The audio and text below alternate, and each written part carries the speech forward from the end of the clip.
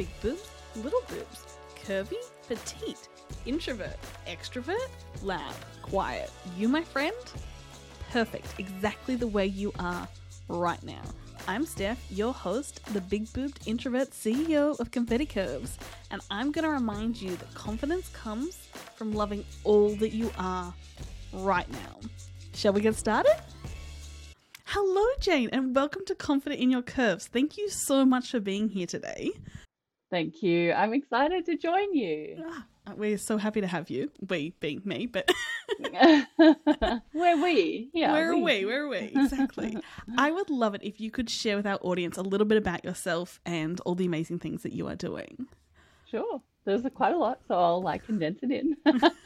I'm Jane, and I'm currently the owner of Brighter Day, which is a clothing label for people that need adaptive clothing. I currently live in Brisbane, but I spent about 15 years of my life previous to this in Melbourne. And while I was in Melbourne, I was diagnosed with stage 4 melanoma, and that was just over 5 years ago now. So I've been through a whole gamut of different treatments, including surgery, radiation, immunotherapy, all the kinds of things. And I'm still currently on treatment now. So at the moment, it looks like it'll be an ongoing thing for me for the rest of my life, but I'm in a pretty good place now, currently cancer-free, which is great. So yeah, it's been quite a ride, and it seems like 15 years, but it's really only been 5. Previous to that, I was actually a hairdresser and had my own business for a while, and then I decided I wanted to stop doing that, and then was training to be a nurse and a midwife. And that's actually when I got the diagnosis. So unfortunately, it kind of interrupted those studies and sort of made it really unrealistic to continue to do that. So I've now moved into something which I didn't really think I would do, but I really saw a need for something for people who are having treatment, and clothing seems like such a silly, small thing, but I found that actually it can make a really big difference in your day if it's not annoying. So if it's nice and comfortable, if it does what it practically needs to do, it can actually make your day a lot easier. So that's kind of the angle where I'm coming from when I design clothes. That is so incredible. I love the inspiration of turning such adversity into such a bigger cause and something to I don't know, just make the world a better place and have brighter days. Yeah, exactly. And that's exactly where the name came from, because I was finding when I would go to the hospital for treatment, the hospitals are either really grey and old and boring, or the new hospitals, they're just bright white, and that's fine, but there's no colour. And, if you have to wear hospital clothes, they're really crappy and they make you feel crappier. And so I was, I started adding colour to my wardrobe. I'd wear a really bright dress or a really nice jacket, or even just a headband, a colourful headband. And I would get lots of compliments from nurses, and that brightened my day. And so I thought, well, that's a really great way to sort of have a little pick-me-up for me. But then I was actually noticing the other effect was that it would brighten their day as well. So the more different and colourful things that I would wear, the nurses would be like, oh, look, this is so fun, and it just made me feel, it's weird. It was like this mutually beneficial brightening of the day. So I just felt like that had to be carried through in the name of what I'm doing now. Yeah. I love that. That makes my heart so happy. The impact that color can have. It's a as you can kind of color is such an important part of my life, and it honestly does. It brightens your day, and it warms the heart. It's incredible what you're doing. I think it's really something we can forget, and especially I think, in certain jobs where you have uniforms, uniforms are there for a reason. They're there to make you fall in line. And so I think when you can start to break out of that, it becomes, you can experiment with your colors or things that you feel comfortable with. It's taken me a while to be happy with wearing bright, bold colors, and I'm not today. Clearly, I'm wearing white. I mean, how ridiculous. But it's not a great saying, so that's all that matters. But that's right. So I really I think, encourage people to try color, even if they're not used to it, because it will have an impact on that day. You know, if you wear that to treatment or if you're in hospital, you know, for a surgery or whatever, I guarantee you people will compliment it. So that's why I chose it. That's incredible. So, Jane, let's lead into what are you loving most about yourself right now? Right now, I love that I've had the confidence to take this business and really run with it. It's been a lot of energy and a lot of time thinking about it and also deciding on whether I want to do it or not. Um, I'm someone who can sew, and so I was able to actually sew my own clothes for me in the beginning. So I solved my own problem, and that was fine. But, you know, I would have a couple of compliments from nurses or things, you know, people saying, "Gosh, I've never seen anything like this." And the more that happened, the more I kept looking for it, and I can't find it anywhere in Australia.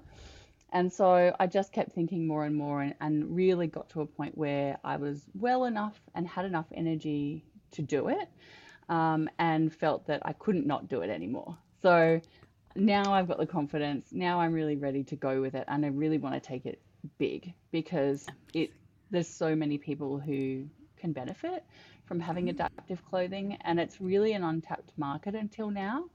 And I'm really excited to be at the beginning. There's, you know, a couple of other brands that are also doing it in a slightly different way. So it's great to be able to see, you know, I actually just got goosebumps, and it's like there's like this little groundswell, you know, of people going, oh yeah, of course, we should have clothes that work in different ways, you know. Yeah. So that's where I'm at. I think I'm really starting to really sit with it and be happy with that. I love that. That is so incredible. And like I can see the glow in you when you Yeah. talk about it. Like it Yeah. just like shines so like brightly through you. So I think that's just incredible. And just the way that you know, like it sounds like just such a little thing, but it's making that huge impact, and like that groundswell and that like the community of like, you know, you've all got that little bit of difference, but it's all for that greater good of like everyone around you. I love that so much. Yeah, it's really once you really start to look into it, it's not just people who are on cancer treatment that need certain adaptable clothes. There's people who have a variety of other illnesses that have long-term treatment. And, you know, I think what I've seen is that everybody just starts to make do. They alter their own clothing, or they wear things that are shorter or smaller so that they can access different parts of their body more easily. But they've just probably either given up or never even realized that an item of clothing can be that useful to them, and also it's made for them, you know. It's just something that been lacking for so long, and when someone comes along and says, hey, I made this for you, you know, that feels pretty cool. You know, all of a sudden you're not the 1/5 of the population tossed aside. You're all of a sudden, this is 100% I made this for you. I love that. And just the ability to make people feel seen and like Totally. understood in Yeah. And that is such a huge thing, to be heard and to be seen, when you're struggling with something very long term, especially lots of chronic conditions. It's just so draining and so exhausting to keep getting up and, you know, getting through the day. But something like, yeah, like I said, it's small, but actually, I think to the right people, it's actually going to be quite a big change. Oh, it's going to be so powerful. Yeah. How did you find the diagnosis impacted like your like body image and self-worth and things like that when you kind of got that diagnosis? Yeah, it was really interesting. I didn't know I was sick. And so, quick backstory is that I have melanoma, and I actually was diagnosed with melanoma in 2006. So, it has been 17 years. Yeah, Wow. 16, 17 years, a long time. And at the time, I had, I think, 3 surgeries over about 6 months. And then they kind of just said, that's it, you know, we'll just keep monitoring you, and that's all.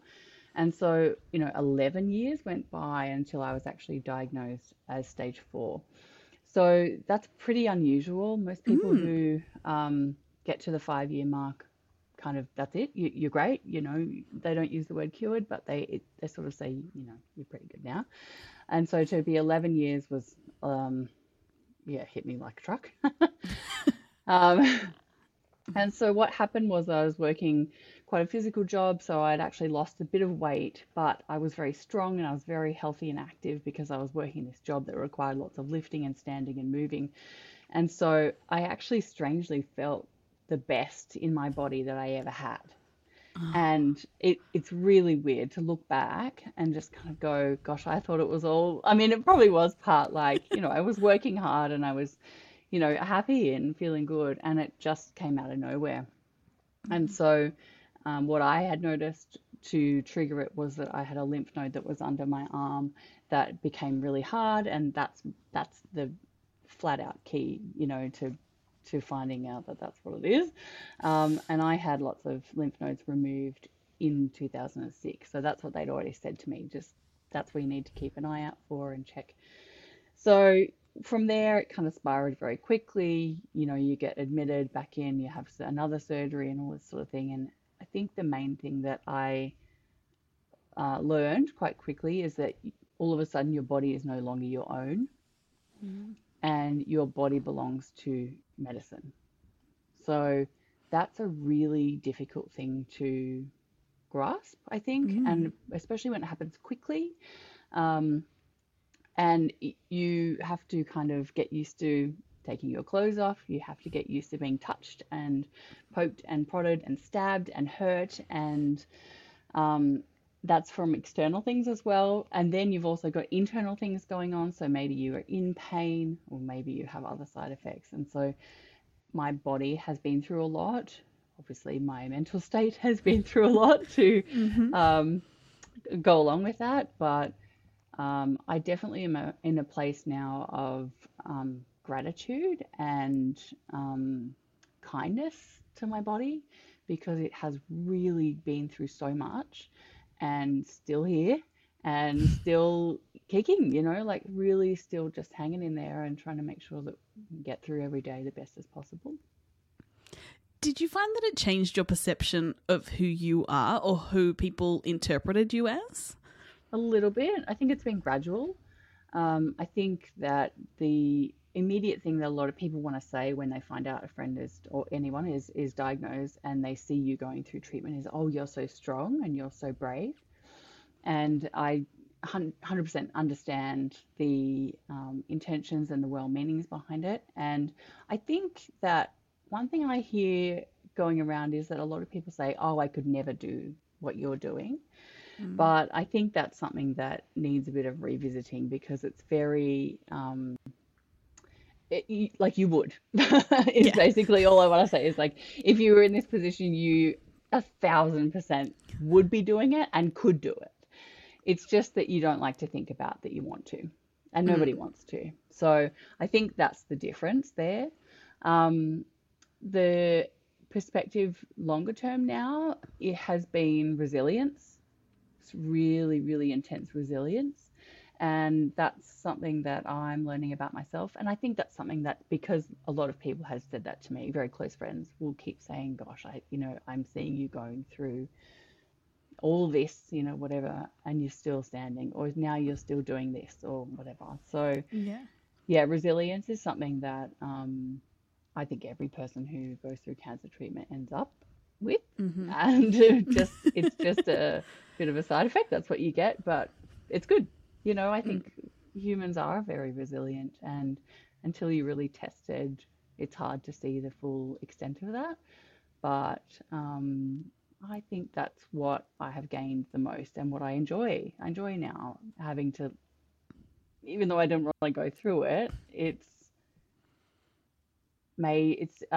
turned me into a person who is able to cope with a lot more than I previously would have. Definitely.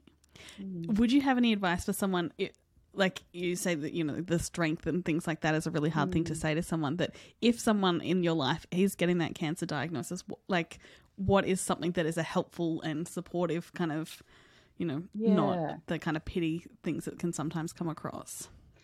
This is a tricky one, but there are a lot of things that tend to come up a lot from people who have been there. The biggest thing I can say is that if you can hold space for someone and say, I'm here to listen, that's the best thing you could say. Because sometimes, um, sometimes, people may not want to talk and maybe it's too upsetting and that's fine. But a lot of the time, there's like 50,000 things going on in your head and it actually helps to get it out. And so I think the best thing you can do is sit there, hold space, and also not try and fix anything because a lot of the time, what rolls out of your mouth doesn't need a solution, it just needs to come out, unless they ask. So, unless someone says, I need help with this, or I'm not sure what to do about that, sure, then you can brainstorm some things, but I would really steer clear of trying to offer solutions or help or alternative therapies. Um, There is no space for Pete Evans anywhere in this world. Nowhere. Please don't. Oh gosh. But I think, yeah, trust that person that they know that they're doing what's best for them. So look, if that's, the route that they want to take with their therapies, I'm all here for people doing what they want to do. But imposing your beliefs on somebody else, not knowing what they're going through at all, is very unhelpful and is actually very distressing because it makes you second guess yourself, and then you're in a fear spiral already. And so all of a sudden you think, oh gosh, oh no, I should be doing all these other things, and it's really unhelpful. So yeah, that would be my biggest thing, is definitely to be listening, hold space, and don't try and fix it. I love that. That's really helpful. And simple advice. Like, it's not like it's a big complex kind of thing. It's just hold that space and listen. Yeah. It's not hard, but I think that we're not used to it. So we're used to fixing things. And so it's something that you'll probably feel uncomfortable if you've never, been in a situation where someone has to talk about things that may be really awkward. Like maybe they're late stage diagnosis, they won't want to talk about death. Or they may just have logistical challenges, like now I've got to quit my job, or I've got 3 kids and how do I get them to school and stuff. So it could be anything, but listening and holding space is something that is a learned skill, and good to practice when someone comes to you and has a very big challenge like this. That's crazy. So with your diagnosis, does that mean that your cancer is now kind of more like an ongoing chronic disease kind of treatment situation? Yeah, that's correct. Yeah. And I think now, because of the rate of success and remission and the treatment success, there's going to be a lot more people living long term. So cancer will or can be now looked at as a long-term chronic illness, which is good in a way. Obviously, people are living longer and our treatments are successful. For some people, there'll be a difference in whether they're on treatment or off treatment. So they could have lingering side effects from treatment, but not be on it, if that makes sense. So they could be cancer-free off treatment, but still technically have chronic, either chronic pain or chronic issues. For other cancers like melanoma at stage 4, there's no cure yet. So there will be long-term treatment for a lot of people. Some people do get to about the 5-year mark on certain things and they've been cancer-free for a while. So them and their doctors make the decision to stop treatment, and that's good. But I think the most challenging thing that I found, especially being in the physical body, is that I was made much more sicker by the treatments that I'm on than I have ever been by my actual cancer. So that's a very difficult thing to get your head around because, in one way you're thinking, I need to do everything I can to try and treat this and get rid of it or do what I can, but then also you're actively making yourself sick or in pain or struggling with things. So yes, I've had to adapt to a life now of chronic pain, not chronic fatigue in that diagnosis, but fatigue that is called cancer-related fatigue. A commonly known thing like chemo fog, brain fog. That's, even though I haven't had chemo, I've had similar treatments that do the same thing. So I'll get stuck in the middle of a sentence sometimes and forget a word. That's really frustrating. So some things have improved, and some things can help improve things, like gentle exercise tends to help my energy. But it's ebb and flow. So I just manage what I can, and maybe at some point it will be better, but I don't know. Yeah.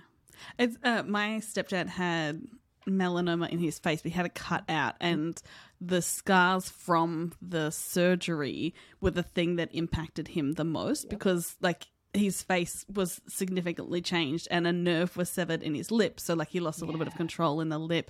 And the mental struggle that then came with that and trying to acknowledge that yes, there was a difference, but also not bring attention to it. It's a really hard kind of balance where you're like, yes, I want to acknowledge that, you know, this is not how it usually was, but it's not like, to me, it's not, it hasn't changed who you are, but yeah, it's a complex. Yeah. Surgery and scars are difficult.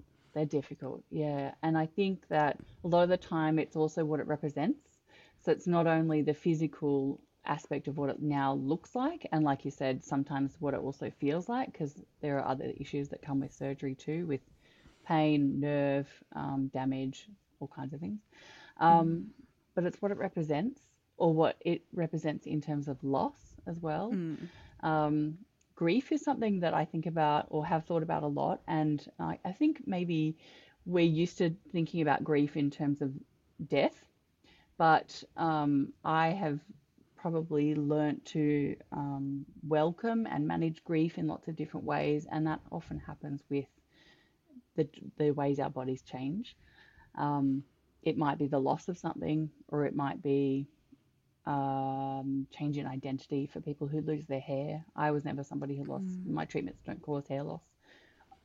Oh, that's not true. Sorry. My treatments don't cause complete hair loss, but there was one treatment that I was on, I probably lost about a third of my hair, and even that impacted me.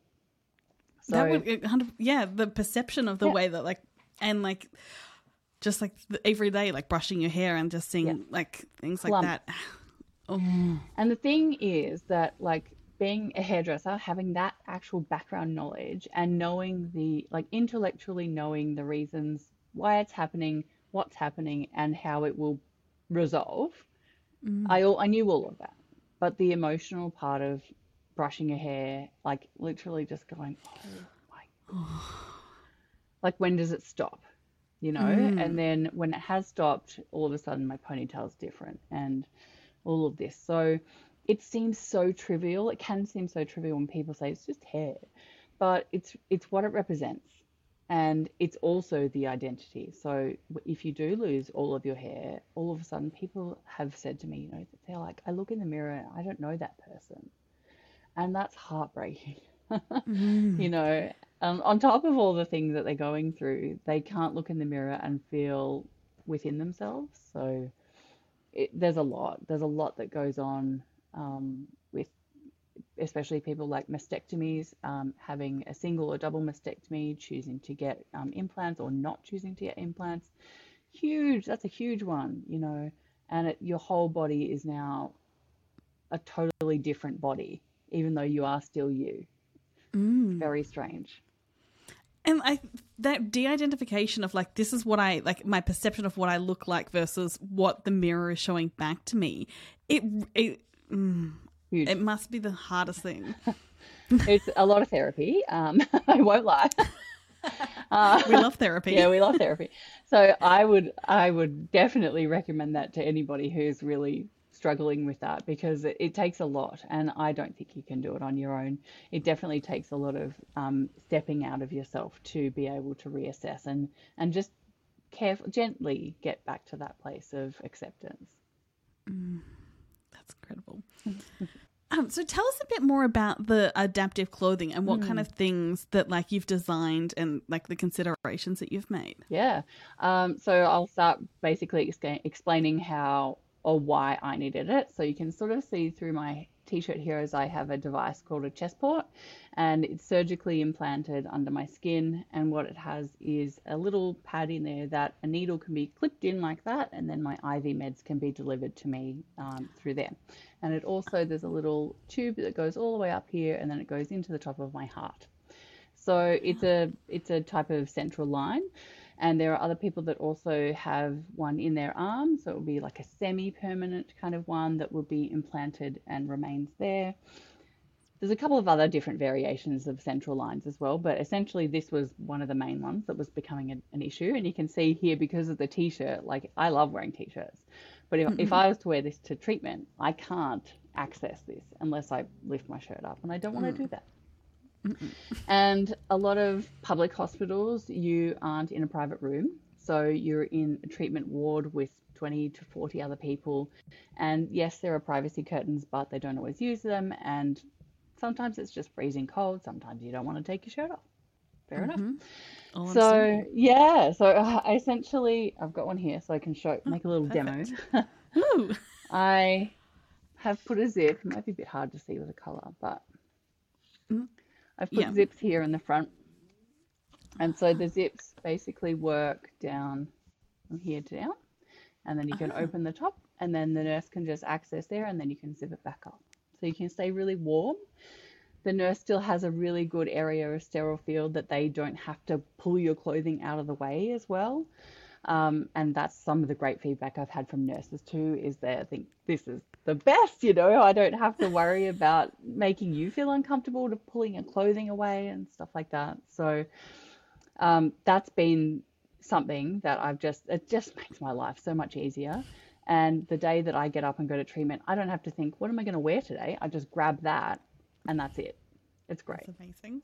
So I've got a couple of other ones. That one's made from bamboo. I also make from linen as well. This one's a beautiful pink linen one. They're cute. Oh my God, these are stunning. So lovely. And so this one is so soft and nice. So it works in a little bit of a different way, where the tie opens at the front and you can stretch the dress all the way wide open. And so then you can just pop it down over your shoulder and then do it back up again. Amazing. For those listening in the audio podcast, I will pop some pictures on the Confetti Curves Instagram when we come out, so you can see all of the incredible things. Yeah, there's so many ways and I'm like excited to continually keep designing as well, because there's so many different things that we could go for now. I sort of had to narrow it down for a very first collection. But one of the dresses is also accessible for people who have a PIC line, which is in the arm. And then I also have some adaptive culottes. So they're also made of linen. So they're very nice and comfortable. They keep you warm, but they also, they breathe when you're in hospital. But they're size adaptive. So around your tummy, I often find some days I'll be bloated, some days I'm not. And so these pants are adaptable at the waistline, and they go up one whole full size. That's amazing. So yeah, so I just sort of trying to think outside the box a little bit, think about the type of things that make people uncomfortable while they're either having treatment or even just in their daily lives, and how that can be fixed or how it can be helped, just even a little bit, just to make a little bit more comfort in the day. That's amazing. I love that. So this is all launched and available to people now through brighterdays.com.au, I'm assuming? That's correct. Yes, we launched in May with the first collection. So we've got 5 different items in 2 different colorways. So there's 10 different options at the moment. Also, there's a couple of t-shirts, and we've got a tote bag as well. So things that you can sort of wear or have with you when you go to treatment or on your days off, like I'm wearing the t-shirt now. So just kind of trying to build like a little bit of a buzz and a bit of community and support network for the people who around the sort of 20s to 40-year-olds in that age group. I do think that there's a little bit where we do get forgotten a bit. So I wanted to sort of also bring this like upbeat, fun, but not cheesy community to people, who just want to sort of have someone by their side. I love that. I'm so impressed by all of the incredible things that you're doing. It's so like, it just, I don't know, the words can't explain how like impressed and like in awe of like turning such adversity into such an amazing solution for so many people, and like not only helping the patients but the nurses as well. So they like, as you mentioned, I've had amazing feedback from nurses, and so that's something I'm going to focus on now, is sort of outreach to nurses and explain how it works and why, and the benefits to them as well, and sort of that might be a great talking point for them to sort of mention to their patients too. Definitely. It really is that whole like like the look good, feel good really does impact you. Yeah, Like, it yeah. really does. And I think that if we just say it's face value or surface stuff, I think you're really missing the really deep underlying ties that we have to how we look and how we feel. And it's probably different if you're talking about someone who's like right in the thick of it and they can't literally do anything else except get up and survive that day. Mm. But when we're talking about longer term chronic conditions, we've still got to live a life that is enjoyable and that we can enjoy getting up and living the day, you know. So that's where I wanted to tap into that little area where we're still living, but we still have to do these annoying things. So we can have a little bit of enjoyment in both. I love that. That's amazing. Thank you. Oh, all the woman fuzzies.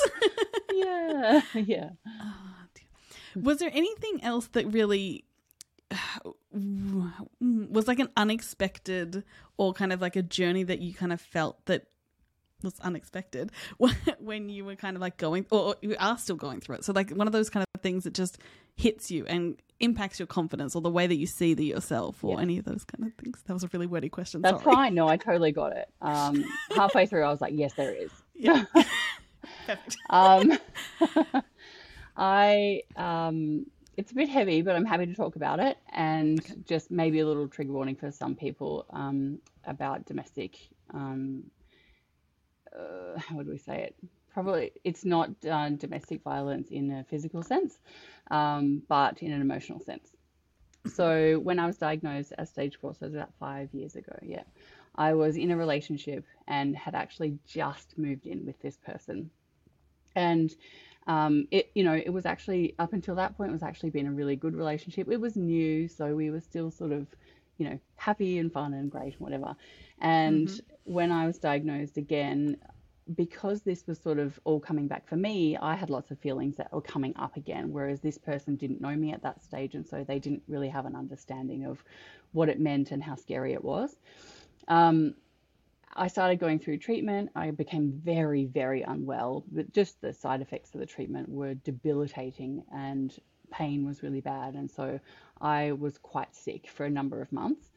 And over that time, our relationship obviously got naturally strained, as it does. But I think his inability to really look within himself and find out the best way to care for himself, but also to care for me, just really impacted us and me.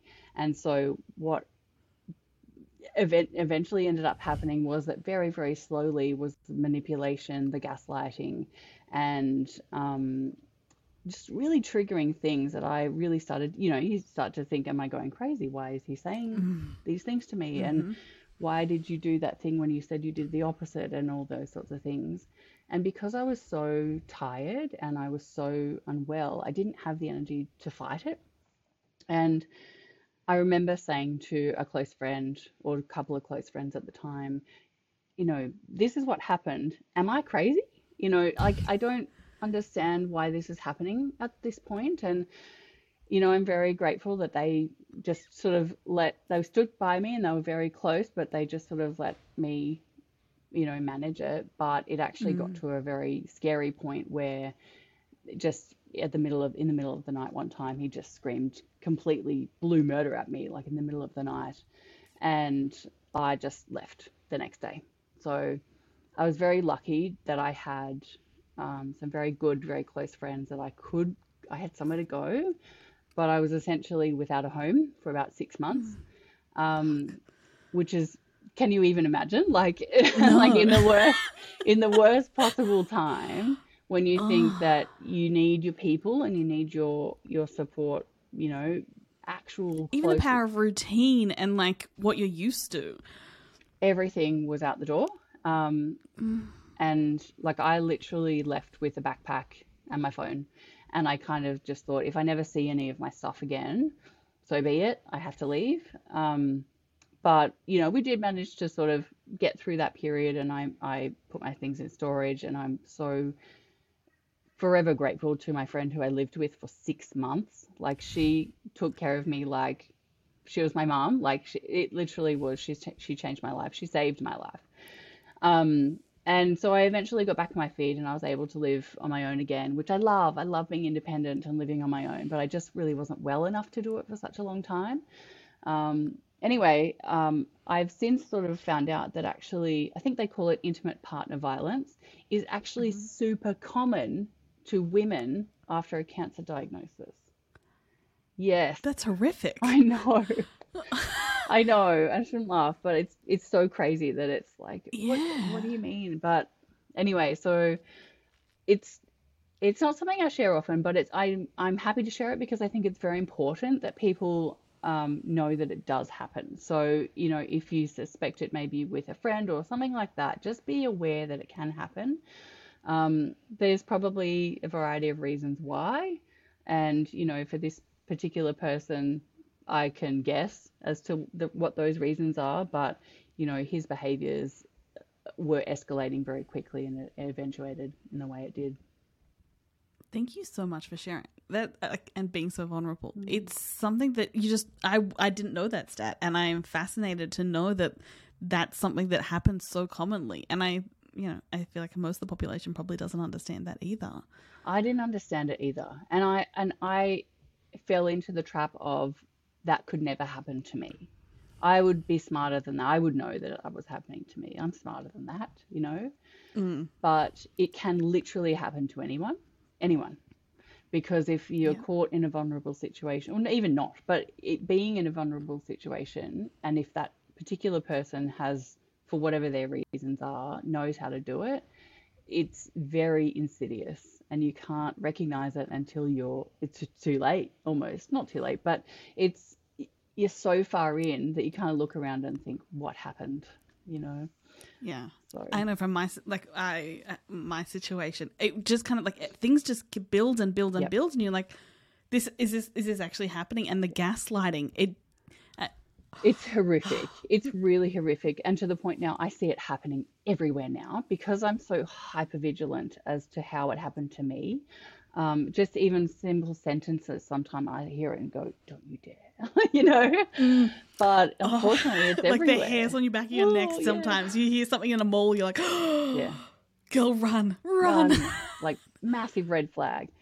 Yeah. So I'm, I suppose I want to share that type of experience so that people are aware that it does happen, can happen, could be happening to a friend. And it doesn't mean, again, it doesn't mean that you need to run in and fix it, but that holding space and listening and just making sure that they know that you're there. Because I had many friends, so, I literally, they just said, come to my house now, and that's what saved me that day. So very lucky, very lucky. That's amazing. We underestimate the power of friendship sometimes. We Like do.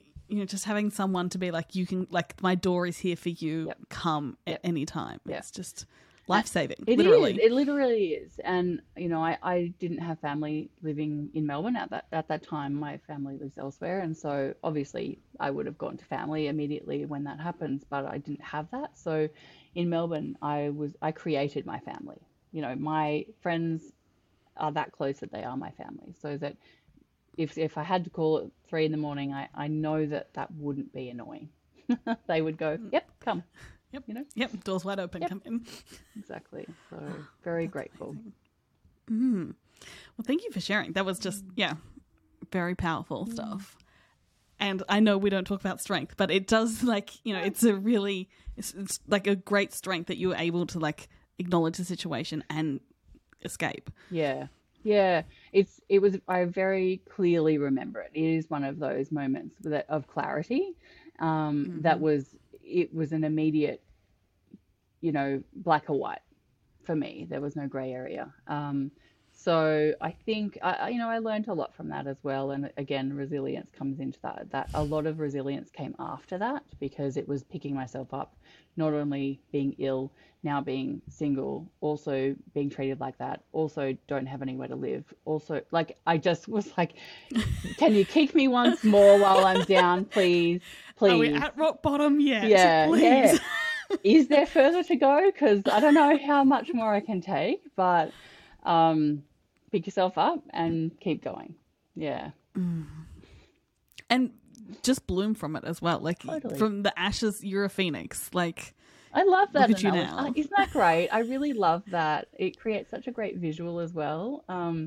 And yeah, I really resonate with that actually. I think that's nice. That's awesome.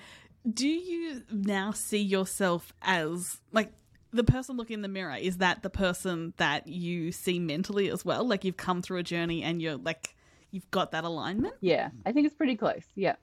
I've never properly been a person who's been 100% happy with my reflection. You know, as a woman, I think that's probably very normal. It's very societal to make us feel that way. Yes, it is. Yep. So, you know, there's always things that I feel like, "Oh, I wish, you know," but I'm definitely trying hard to catch myself at that point and just go, it's okay.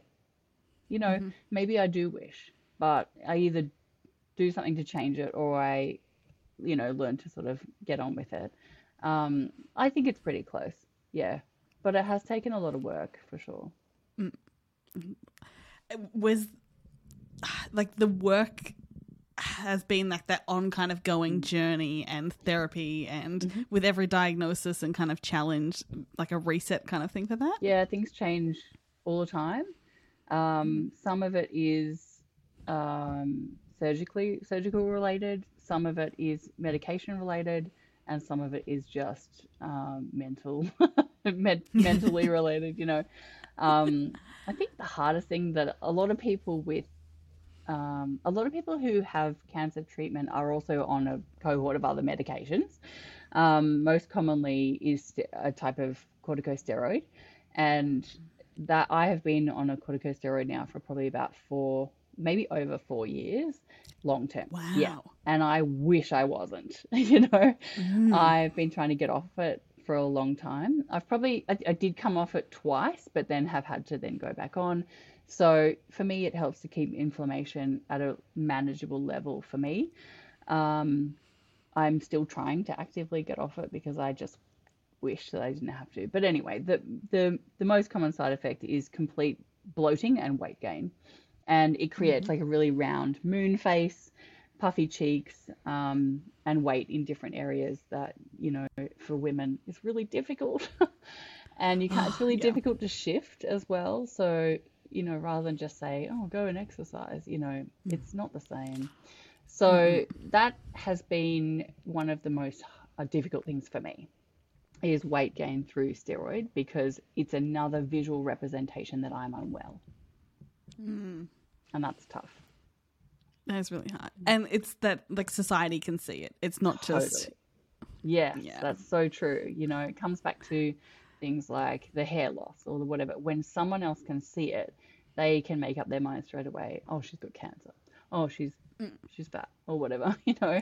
And it sucks because you can't do anything to change people's mind. But it's also hard when you can't do anything to change yourself in that way. Yeah. I'm just so impressed by you. Oh, stop. Stop it. I've loved this chat so much. Oh, dear. Where can everyone find all of your things and you on the internet and support and be able to share this to people that may be able to utilize your incredible, incredible things? Yes, please. So my website is brighterday.com.au, and you can find me on Instagram at brighterday.au, and also same on TikTok, brighterday.au. I'm still trying to work out TikTok, but I am pretty raw and vulnerable there. So come and see me in all my pajama glory. So yeah, anyway.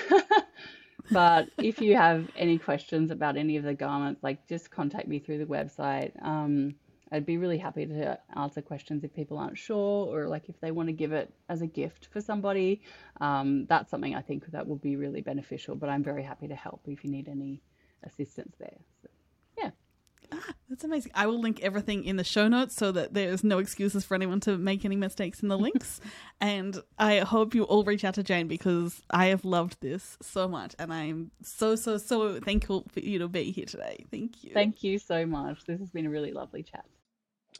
Before you go, guys, I just wanted to let you know that I am releasing a Kickstarter in September for Confetti Curves, which is the bra and underwear company I'm launching for big boobies and round booties.